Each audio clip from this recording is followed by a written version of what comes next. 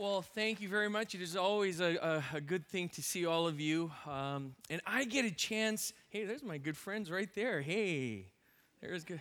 They're not recording this for the other side yet, but it is always good to see all of you. And I always get excited as I have an opportunity to share God's word with you. And this week, we kick off a brand new series, right? A brand new series called How to Live Until Jesus Returns. And it's going to be a study through the book of 1 Peter. So I highly recommend that you bring your Bibles every week, all right? Every week.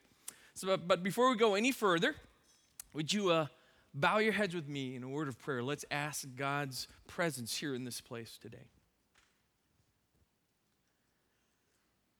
Father, as we come before your word, as always, as we like to pray, we hope that we would come with open hearts, open minds, and mostly open lives. We pray that your Spirit would have his way among us in this place. And as your word is communicated, as we open it up, we pray that the nuggets of truth, Lord God, would impact us on a very deep level, that it would change us in the moment, because we believe with all of our hearts that your word is powerful. So we give you all the praise and all the glory in Jesus' name. Amen. Amen. Well, if you know the way I like to share the word, I usually pray like I did. And I usually tell you what passage of scripture that we will be studying today. And then I usually read the scripture, because that's the way I grew up and that's the way I like to do it. All right? But today, I want to try something a little bit different. So we're going to be studying 1 Peter for the next 9 weeks. And it's very exciting. But I don't want you to turn to 1 Peter yet. Is that okay? I know it's going to be like excruciatingly painful for you, but don't turn to 1 Peter. Because I want to teach you something, and I think it's very, very important. You know, I believe that in our study of 1 Peter, knowing to whom Peter is writing this letter is just as important as what he is saying, as to understand why he is writing it. And it would hopefully bring us to a better place of understanding what God's word may be saying to us. And what I'm really talking about is about context. I really believe with all of my heart that if we understand who he's writing to, why he's saying the things that he's saying, will come alive to us. Okay, so I want to start today, and this will actually serve us well as we go through the next 9 weeks, as we understand why this letter was written. Now, this letter was written to the church in the northwest portion of Asia Minor, right? It's the area occupied by present-day Turkey. And Paul, believe it or not, was prohibited to travel to this area in Acts 16, verses 6 and 7, perhaps to concentrate his work in Macedonia and in Greece. But by the time Peter writes this letter, about 15 years later, there seems to be the existence of some churches. That's why he's writing the letter, right?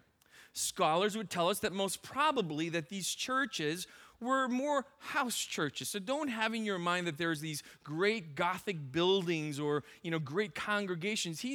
Scholars would tell you, you know what? When we say church, it's probably house churches, small gatherings of people who have come to hear the gospel, right, and believed in it. And in certain towns and cities, they would even say that maybe perhaps multiple house churches existed that would consist of a larger kind of a congregation within that town. Now, from the little that we know about the churches in this area, we do know this. Listen carefully. That the churches in this area that Peter is writing to consisted mostly of Gentiles. Gentiles. Now, and we also know that in the writing of this book, usually when we read Paul's letters, there's always this tension. He will bring up this idea of the Jew-Gentile tension or the circumcision-uncircumcision tension. In this letter, we find none of it, which kind of helps us to understand that he is writing to a more homogenized type of people there, and it's most probably Gentile. So most of the church was comprised of the native people of the land. Do you understand? They were comprised of the people that were actually grew up there or living in that land. They weren't necessarily transplants from Jerusalem, but they were native to that land. This made rejection by their neighbors because of their commitment to Christ so much more painful when you think about it. Since they had gone from being completely at home in the culture to being social outcasts because they made a decision to follow Christ, right? So this made their rejection by their neighbors, if there were any, a little bit more keenly painful. Now, a little bit of political background. When Emperor Trajan sent Pliny to Bithynia to be the governor, it was around AD 112, Pliny wrote back to Trajan, and this is what he said. The contagion of that superstition, he's referring to Christianity, all right? The contagion of that superstition has penetrated not only the cities, but the villages and the country. And history would tell us that Pliny thought he could actually stamp out Christianity. But Christianity survived. So the church continued to survive. So when the gospel arrived, we know that this happened, that some people believed. And they started to worship the one and only true God. Then as their lifestyle, right, changed as a result, guess what happened? They stopped worshiping the gods of the empire, right? They stopped worshiping the various gods of their empire, their trade guilds, their cities, and or their families. Now think about this. The change meant that they were now viewed as unpatriotic. Because if a country or a city or an area had a state god that everyone was to worship, they no longer worshiped him. So they were actually viewed as unpatriotic, disloyal to their city, unprofessional in their trade, and haters of their family. So believe it or not, even though many of the people didn't believe in these state or empire gods, they still offer token worship as a sign of their allegiance to the state or to the family. So Christians were viewed, because of their refusal to worship these other gods, the state-approved gods, they were viewed by the Roman Empire as haters of humankind. Can you believe that? That's the context, right? So they were being socially ostracized, experiencing insults, abuse, rejection, shame, and likely economic persecution, with the result of the loss of profits and property. Now, some of you, I look out there, you're going like this, that's just awful, just awful. But does it sound a little bit familiar to you? So basically, think about it. The fellow citizens that whoever believed in Jesus no longer belonged in their city or family. And making sure they knew it. You know what, basically, the reason why I'm telling you this is that the people that Peter was writing to, as they were experiencing this sort of persecution and trials, I believe they were starting to question. They were starting to question, is this faith worth it? Think about it. If something came at a cost for you, wouldn't you ask the question, hey, is this really worth all the work?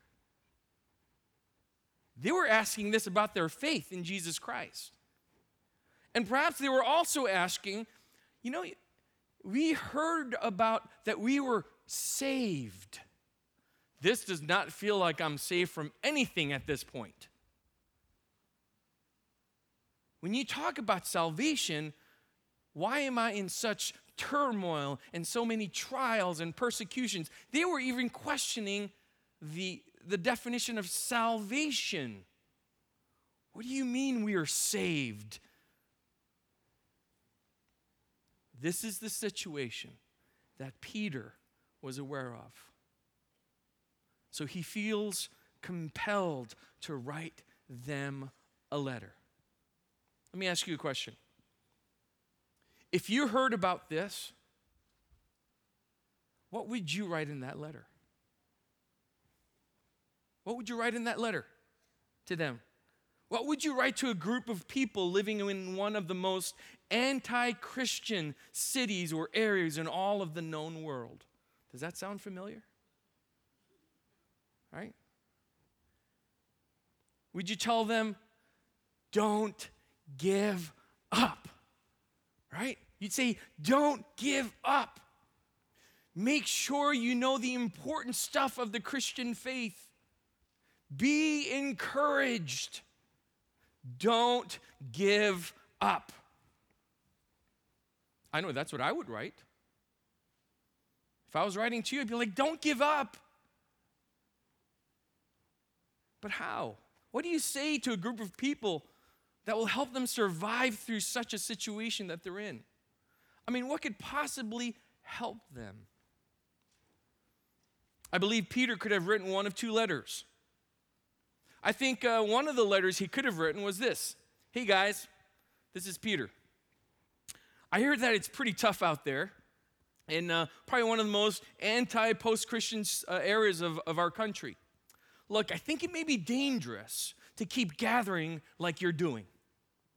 I want to look out for your safety. So be really careful how you show that you're a believer. Here's a bit of advice. Blend in. Huh? Is that something that you may, this is a letter that he could have written. Blend in. I mean, I'll leave it up to you what to do when you start getting pushback on your beliefs. But choose your battles carefully. I mean, come on, if you don't have your health, what else do you have, right? Man, I would feel really bad if I heard that you've lost your business or that your neighbors were talking smack behind your back and looking at you like you were weird or something. I know how hard you've worked at getting to where you are in life now. And God wouldn't want you to feel like it's all for waste or anything. So yeah, here's a suggestion for you. You've already been saved, so keep that in your back pocket. Just ride this out, and remember, Jesus is coming back one day, y'all. But be safe. Peace out. Peter.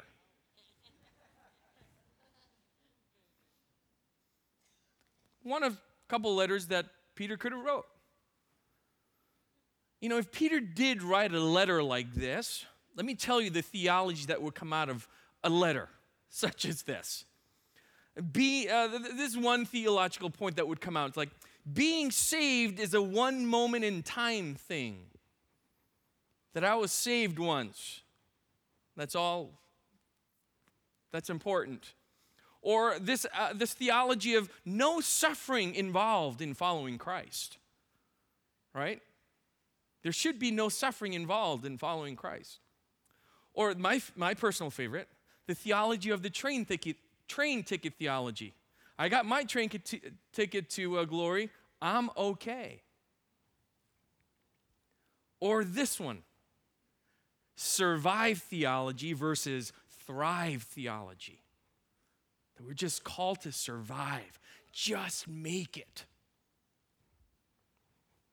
You know, last year there was a movie that came out called 12 Years a Slave. Anybody see that movie? Anybody see that movie? Wow. Not a lot of you seen it. I encourage you to watch that movie. It's the premise was there was a man by the name of Solomon Northup. He was a New York State born, free African American. He actually lived up in Saratoga Springs. Who was kidnapped in Washington, D.C. in 1841 and was sold into slavery. Northup worked on plantations in the state of Louisiana for 12 years before his release. That's the premise of this movie. It's a true story, too. There's this one scene in the movie that I will not forget. After years of being in slavery, there's this moment when an opportunity is presented to perhaps run. run for freedom. But he hesitates. There's this look on his face with a shovel in his hand, doing the work of a slave. And in that moment, there's this tension, right? Do I just keep quiet and just survive? Or do I run and be the free man that I am? It's this incredible moment in the movie where the tension is just so palpable. And for me, it was this question that he struggled with. Am I to be a product of my environment, or am I a product of who I really am? Am I a product of my environment, or am I who I really am? Because based on the way he was going to answer that question, it was going to define his actions. Because if he had believed after 10 years, after having been born a free man, but after 10 years being a slave, because of his environment told him that, was he going to continue working the fields? It was going to define his actions, right? But if he remembered who he was as a free man, he was going to take the risk and try to set himself free. See, his paradigm was going to define his actions. Do you understand that aspect? His paradigm was going to define his actions. Slave paradigm, act as a slave. Respond as a slave. There were powerful scenes in the movie where another slave was just getting whipped, and all the other slaves just walked about their own business because they didn't want to get in trouble, right? Or a free paradigm where you act as a free man. What an incredible thing, isn't it? For us as Christians, really. Can I be sarcastic for a moment? And I'm not quite sure if I'm a good sarcastic person. But can I have your permission to be sarcastic? Because remember, kids, sarcasm is not good, okay? So don't do as I do. I'm just using it as an illustrative point, right? Just give me permission to be sarcastic. I mean, come on. Who professes their faith, love, and commitment to Christ would want to live a life where all you're doing is surviving until the next thing? I mean, come on, who would want to do? Doesn't that sound ridiculous? Don't do anything to risk being ostracized by your circle of friends and family simply because you now live by different standards. Don't live in any way that would bring attention to the change that God is making in your life, that coworkers would think that you're some kind of weird instead of some kind of wonderful. I mean, who would do that? Live just for the safety of now. And don't keep the promises of God at the forefront of your daily reality and existence. Doesn't that just sound absolutely crazy that people would even consider living like that?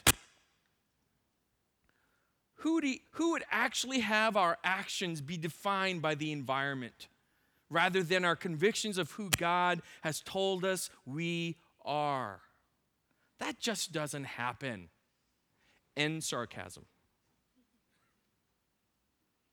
But does it? I don't think Peter would write such a letter. See, he understood what it was to be like a product of his environment. What it felt like to succumb to peer pressure. When he betrayed the very man he professed he would die for. The very man he called Lord and Savior.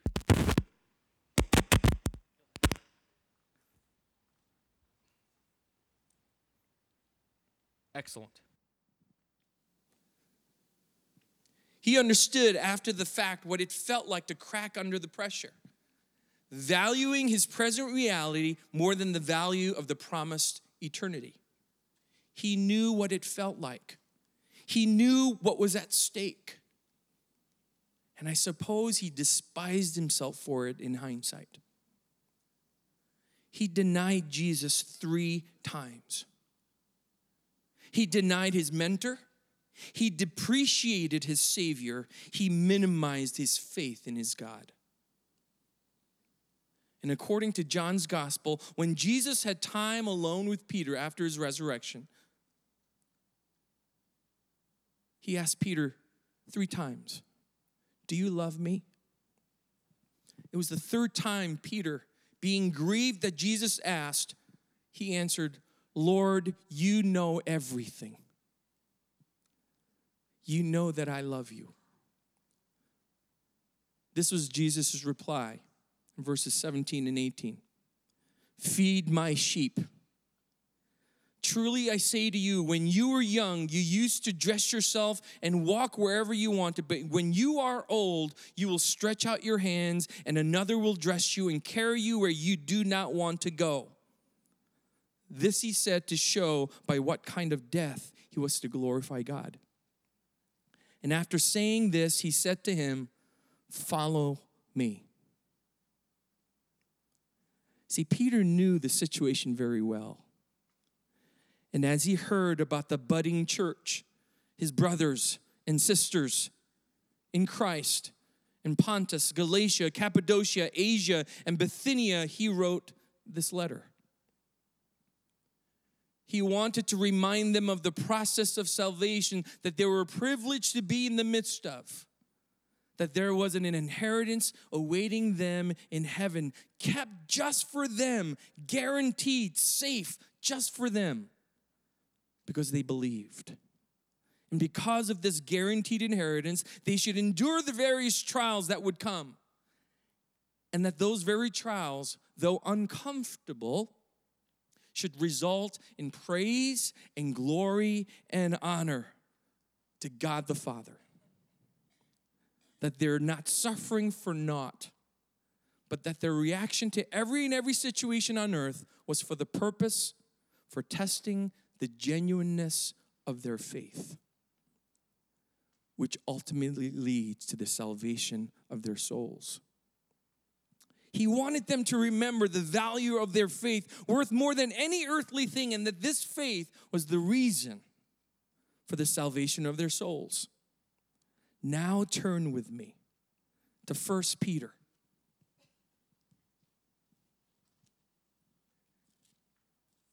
Turn with me to 1 Peter. This is what he was compelled to write. This is how he began. Peter, an apostle of Jesus Christ, to those who are elect exiles of the dispersion in Pontus, Galatia, Cappadocia, Asia, and Bithynia, according to the foreknowledge of God the Father, in the sanctification of the Spirit, for obedience to Jesus Christ, and for sprinkling with his blood, may grace and peace be multiplied to you. Blessed be the God and Father of our Lord Jesus Christ. According to his great mercy, he has caused us to be born again to a living hope through the resurrection of Jesus Christ from the dead. He's saying salvation is a gift. We didn't do anything to warrant it. God has caused us to be born again through faith in Jesus Christ. He goes on to an inheritance that is imperishable, undefiled, and unfading, kept in heaven for you. Who? See verse 5, who? He's referring to them. Who by God's power are being guarded through faith for a salvation ready to be revealed in the last time. Verse 6, in this you rejoice. What is in this?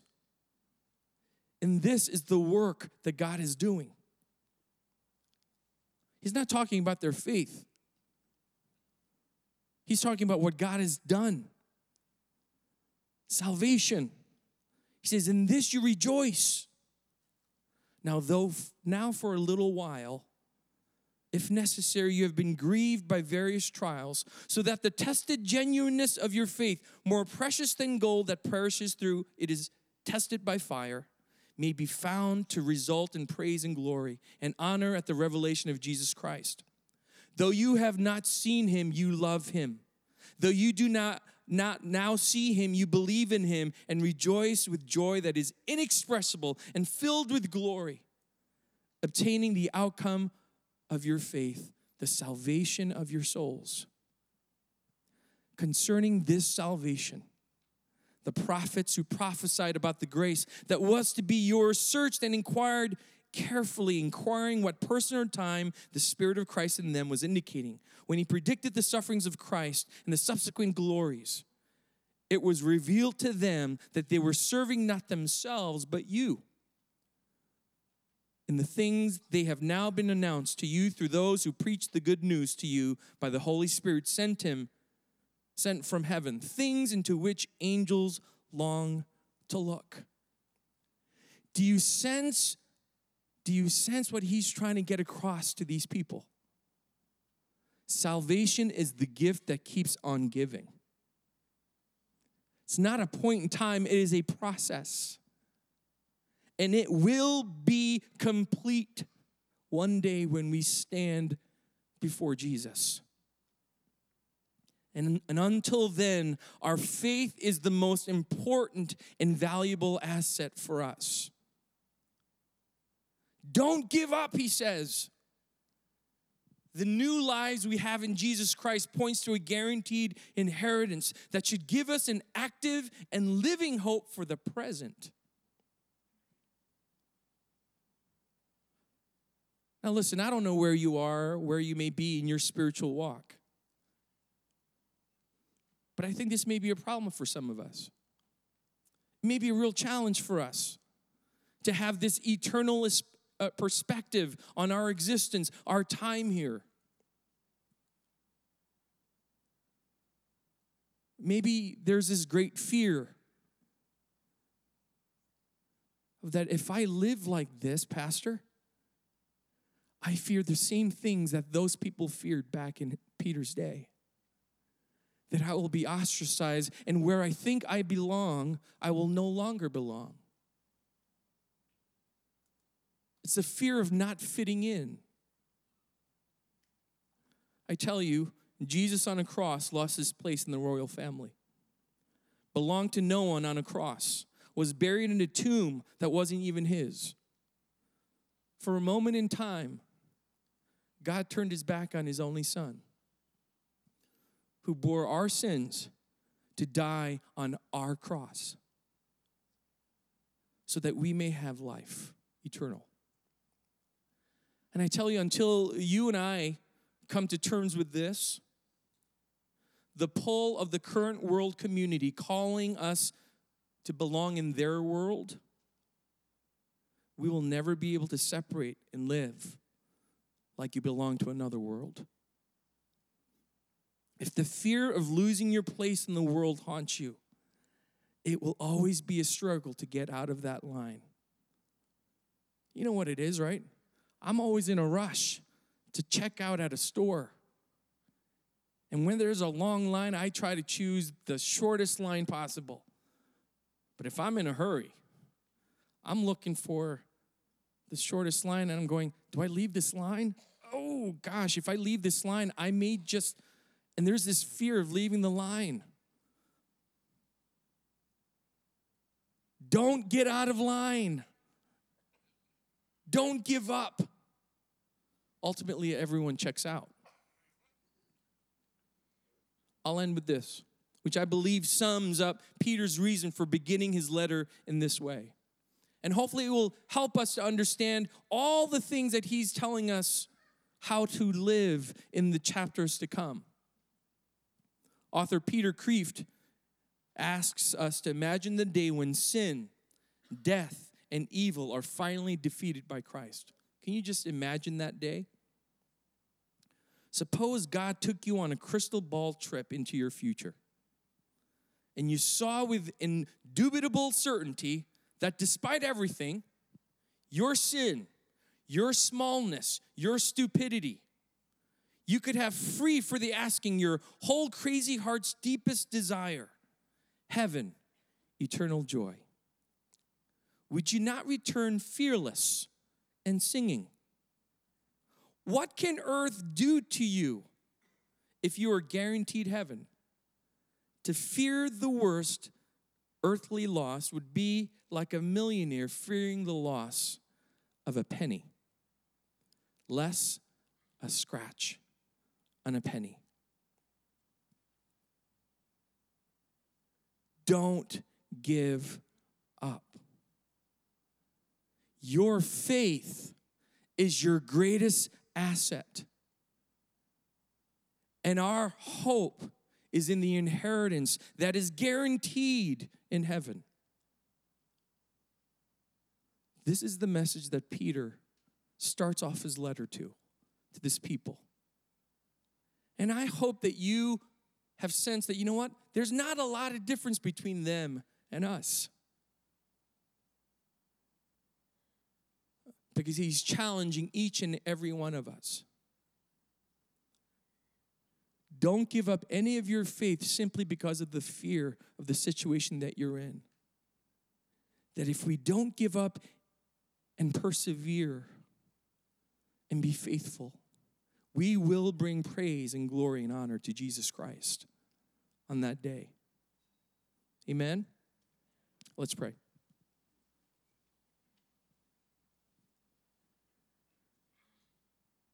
Father, we are so thankful for your word, and we are so thankful for this new journey that we are about to take into 1 Peter. Lord, it is not lost on us that the people that he's writing to were probably struggling with the same issues that we have been, that we are. The same pressures, the same cultures. I believe that this letter could be written to us. That as Peter completely understands the pressures on us, Lord, he would say the same thing. Don't give up. The faith that we have in Jesus Christ is more valuable than anything else. That our inheritance is waiting for us. That we are called to live until Jesus returns with this eternal perspective. We thank you for this encouragement. We thank you for your word. In Jesus' name, amen. Thank you, Justin. We're going to transition now into today's tithes and offerings. I ask you guys to just come forward.